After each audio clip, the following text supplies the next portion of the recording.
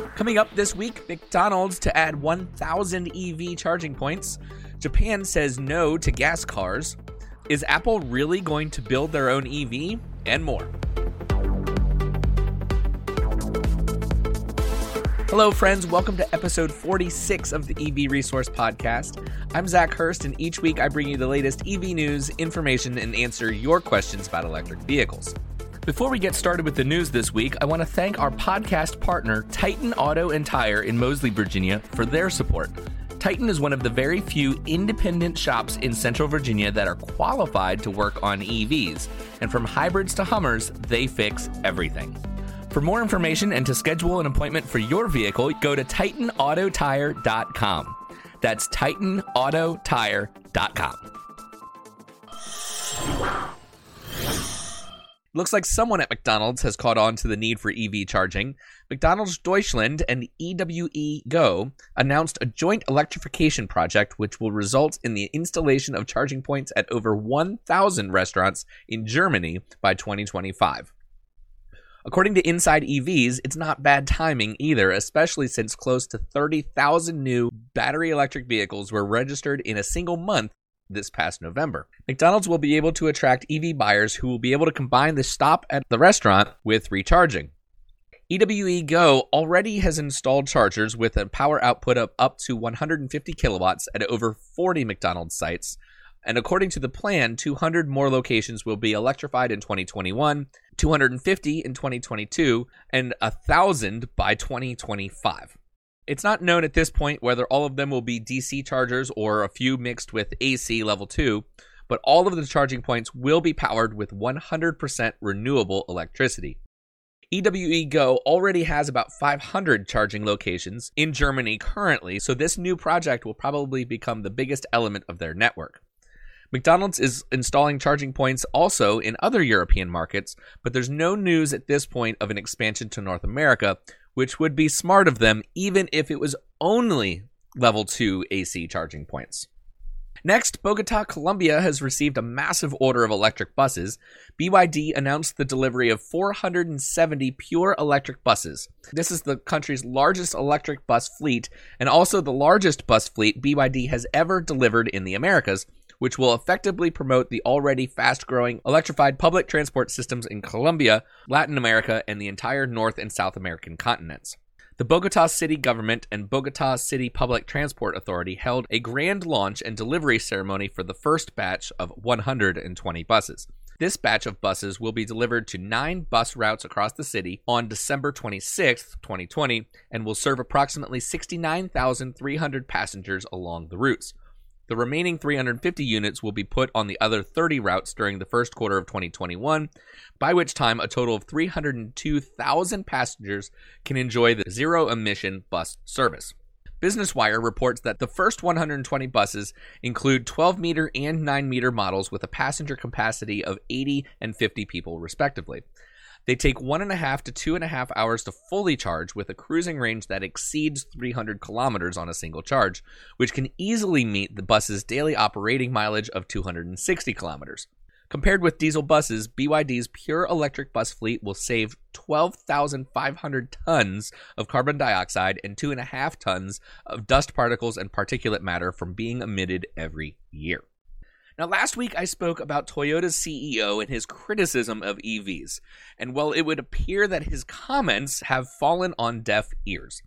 The Wall Street Journal published an exciting report that Japan has now said it plans to stop the sale of new gasoline-powered cars by the mid-2030s, bucking the criticism by Toyota's chief that a rapid shift to electric vehicles could cripple the car industry. This plan followed similar moves by the state of California and major European nations in that Japan would still permit the sale of hybrid gas-electric cars after 2035 under their plan. Many models from Japan's top car makers, Toyota, Honda, and Nissan, come in both traditional and hybrid versions. The Japanese government's Christmas Day release, which also targets adding as much as 45 gigawatts of offshore wind capacity by 2040, calls for all new cars sold in the country from the mid-2030s onward to be electrified. That includes electric vehicles, hybrid gas-electric models, and cars whose electricity is generated by hydrogen fuel cells. The plan says the cost of batteries should be reduced so that EVs cost about the same as gas-powered vehicles a decade from now. An outline of the plan released by the Ministry of Economy expressed concern that Europe and China were jumping ahead of Japan. It observed that sales of electric and plug-in vehicles more than tripled in the EU in the July to September quarter to around 270,000 units, while the equivalent figure in Japan was about 6,000. Toyota and Honda have yet to release specific plans for mass-market electric vehicles in the US and Japan, putting them behind the likes of Volkswagen, which plans to invest around $86 billion in developing EVs and other new technologies over the next 5 years. Nissan is somewhat of an exception when it comes to Japanese automakers. They are going to sell the Ariya, an electric crossover SUV, next year in the US and other markets. And it's not that Toyota isn't planning on making EVs at all. I mean, I talked about their announcement that they're going to announce an EV SUV at some point, which I think is hilarious. It's all talk, but they are making other EVs. It's just their efforts so far have been severely lacking. Take into account this example. Toyota is planning to introduce a 2-seater compact electric vehicle next year, according to Nikkei Asia. Will this be a revolutionary breakout EV that Toyota so desperately needs to compete with the EV giant Tesla and other European automakers? Well, no. Toyota has set for this small little city car, or K car as they're called in Japan, an initial sales target of around 100 vehicles. Yeah, 100. That's it. 100 vehicles for business clients and local governments. Maybe Toyota wanted to join the EV revolution with a different vehicle. I mean, after all, they released their first commercial EV that's supposed to be, available to the mass market, the Lexus branded UX300E in China and Europe this year. And that has a range of 367 kilometers and has been available in Japan by lottery only since October, but in tiny numbers. In Japan, 135 vehicles. So it's obvious they've been dragging their feet, and you can probably hear the disappointment in my voice. I grew up, when I was a teenager, idolizing Toyotas and Hondas. Most of the vehicles I've ever owned in my life have been Toyota and Honda. I had a lot of respect for both companies until my passion for EVs grew and theirs didn't. So it's heartbreaking in a way that the biggest automaker in terms of volume in the world isn't really trying. So will Toyota be able to catch up to nearly everybody else?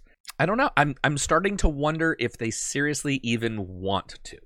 Helping to launch a new generation of zero exhaust emissions products, a leading French contractor took delivery last week of an all-electric Volvo construction equipment electric truck with electrically powered crane and a Volvo ECR25 electric compact excavator, becoming the first recipient of those products in France. The machines will support their low-carbon strategy and be put to work on the ambitious Grand Paris Express Transport project in the French capital. The handover of these first all-electric products was marked with a small ceremony in Paris. It's a short story, but I don't want to minimize the impact that electrifying the construction industry will have, especially in cities where there's noise and pollution. If we can eliminate those on construction sites, not only does that allow the surrounding area to be less impacted by any kind of construction going on, but it also means that if there's construction that needs to happen inside a building, you can actually use this equipment inside, where if you had a gas or diesel powered excavator, for example, there's no way you could use that inside. Well, now they can. And where there's bans on noise after certain hours, they could probably expand the number of hours they're able to work in any given day and get jobs done faster. And that's just a couple of ideas when it comes to electrifying the construction industry. So it's a short story, but man, is that going to be significantly impactful globally when we see more and more companies like Volvo, and I know Caterpillar is planning electric options as well. This is ultimately going to be a lot bigger than it might seem today. Okay, so let's talk about this Apple EV rumor for a little bit, shall we? Apple seems to be moving forward with their self-driving car technology and the electric vehicle technology, and according to Reuters, is targeting 2024 to produce a passenger vehicle that could include its own breakthrough battery technology. And I say that with a healthy dose of skepticism. Now, Apple's automotive efforts, which has been known now as Project Titan, have proceeded uneventfully since 2014 when it first started to design its own vehicle from scratch. And at one point, Apple drew back the effort to focus on software and reassessed its goals. Doug Field, an Apple veteran who had worked at Tesla, returned then to oversee the project in 2018 and laid off 190 people from the team in 2019. So since then, Apple has progressed enough that it now aims to build a vehicle for consumers. Two people with the effort have said, and they asked not to be named because Apple's plans are not public. Well, they are now, Apple. That's the way leaks work. Apple's goal of building a personal vehicle for mass market contrasts with rivals such as Waymo, which has built robotaxis to carry passengers for driverless ride-hailing service. And central to Apple's strategy seems to be a new battery design which can radically reduce the cost of batteries and increase the vehicle's range, according to a third person who's seen Apple's battery design.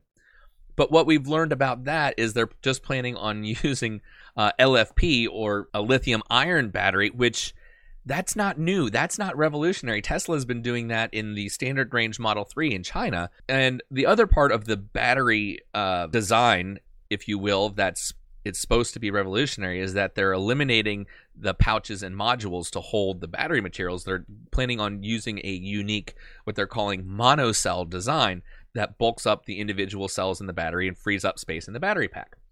Well, once again, those of us who are familiar with Tesla's plans, that should sound like what they talked about with the 4680 cells for the upcoming Model Y in Germany, using the cells themselves to strengthen the chassis and eliminate the need for different battery pack modules. So I'm holding back a little bit because it's all talk. I mean, that seems to be a lot of the revolutionary battery breakthroughs tend to be all talk. So we'll see.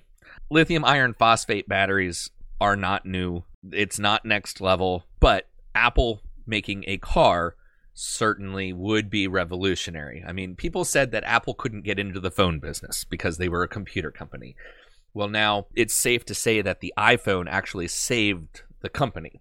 So could it be that they're just looking at tapping into another potentially massive market? I mean, they got us to buy $1,000 computers basically every few years. Well, can they get us to buy mobile computers, which that's really what cars are these days, every 5 years or so from Apple?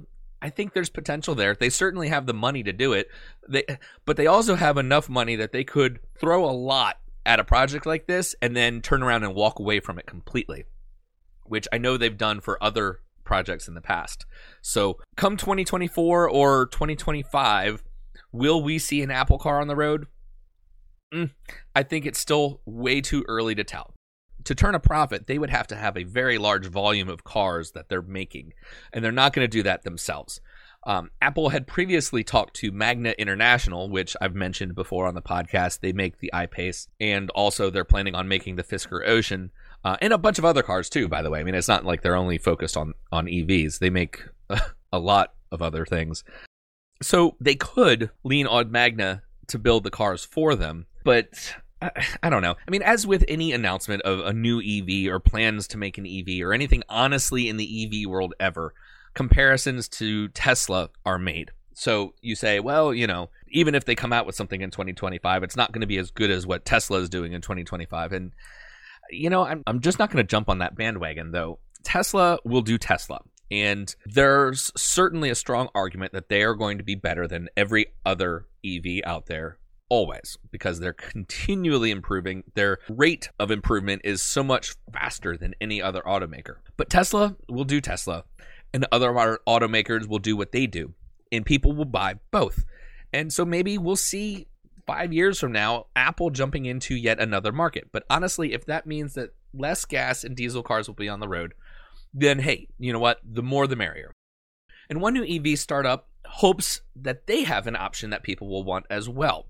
The Alpha Motor Corporation's Ace. Motor Trend says it's retro-inspired without being a recreation of any one thing. That puts it in a different category from the ever-growing number of classic EV conversions, those that are very cool, but not really an end game. They're just being built to preserve history, if you will. The Alpha Motor Corporation's Ace, despite looking classic, is something entirely new.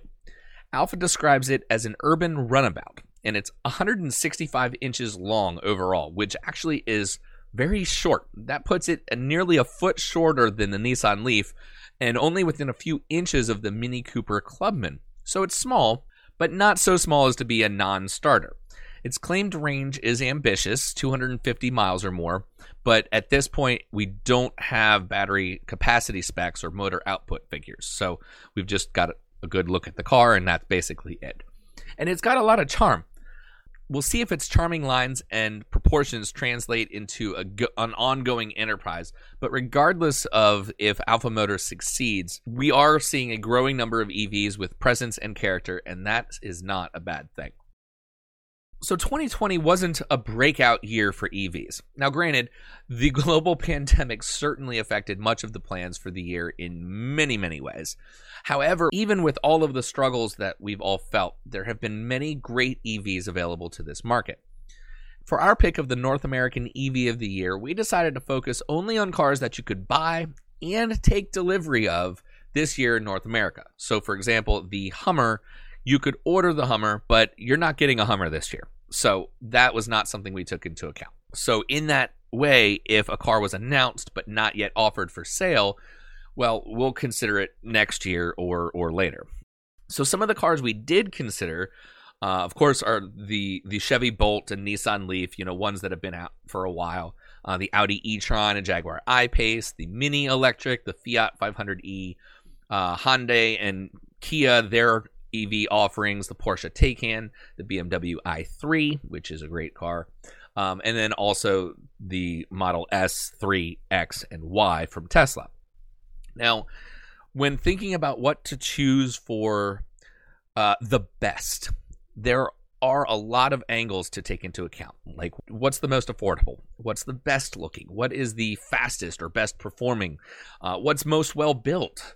Build quality does come up when talking about EVs.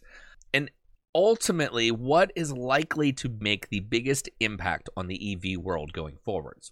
And many others. So taking all of those into account, we decided to go with the Tesla Model Y.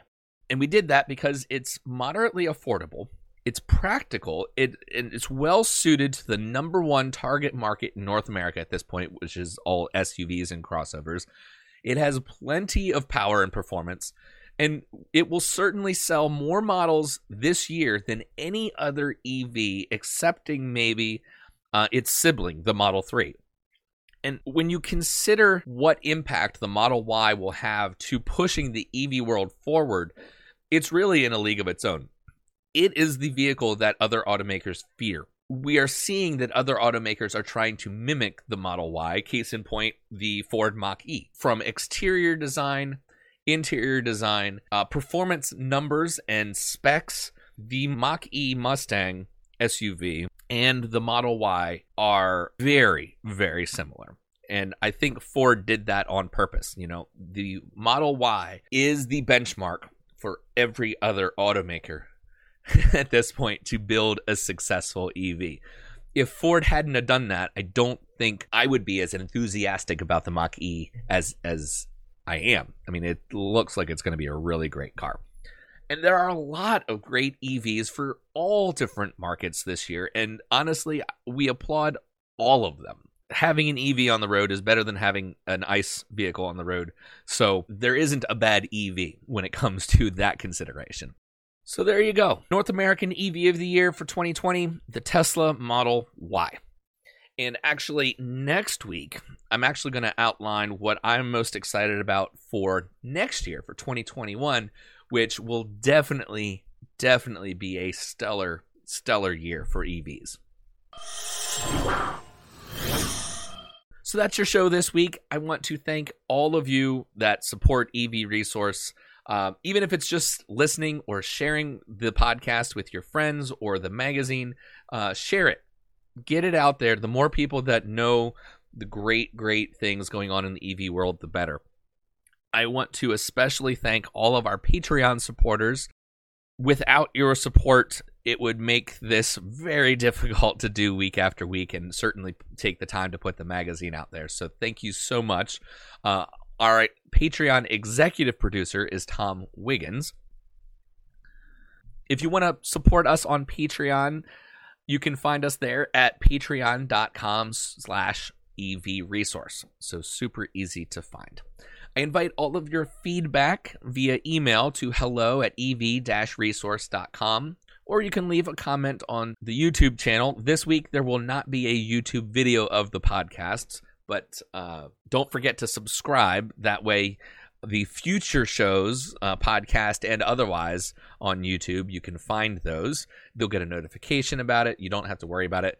And also subscribe on your podcast platform if you are listening to this, so that next week and the week after that will get delivered to you automatically. You don't have to go searching around for the EV Resource podcasts.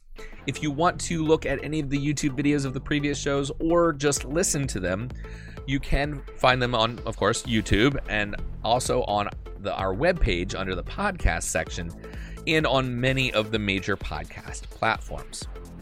So if you've made it this far through, thank you so much for being with me. Happy New Year, of course, to all of you. Be safe, and I'll catch you next week.